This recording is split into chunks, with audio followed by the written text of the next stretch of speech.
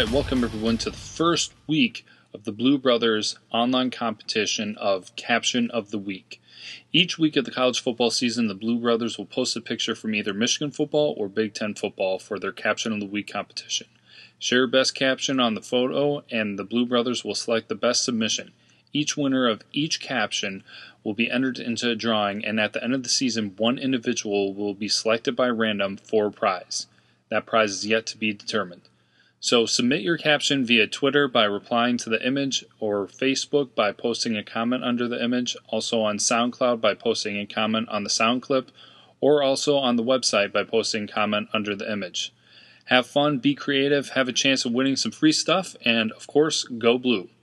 Restrictions are submissions must be made by Friday night at midnight, limit one caption submission per person, also limit one win per season. Example, each person can only be entered into the drawing once a season.